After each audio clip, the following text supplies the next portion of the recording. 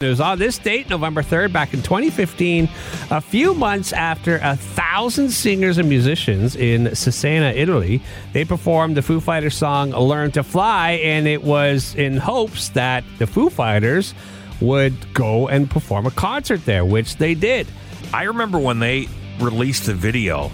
It was unbelievable. Now, this doesn't do it justice because it's radio and you can't see, but this is how it sounded.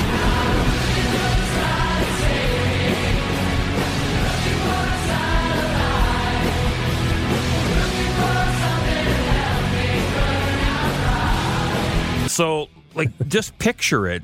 1,000 people. Yeah. Drums, all in sync. Guitars, bass, singers, all in sync.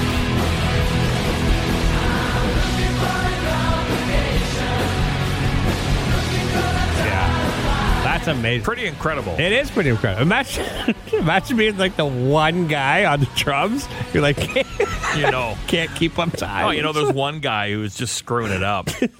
The other drummers. Bill! Stop playing! No, stop. Stop. Just sit there. Or, Mary, unplug your guitar. You're screwing it up. You don't know how to play this song. The one singer sings off key. Fred, don't sing. Just lip sync.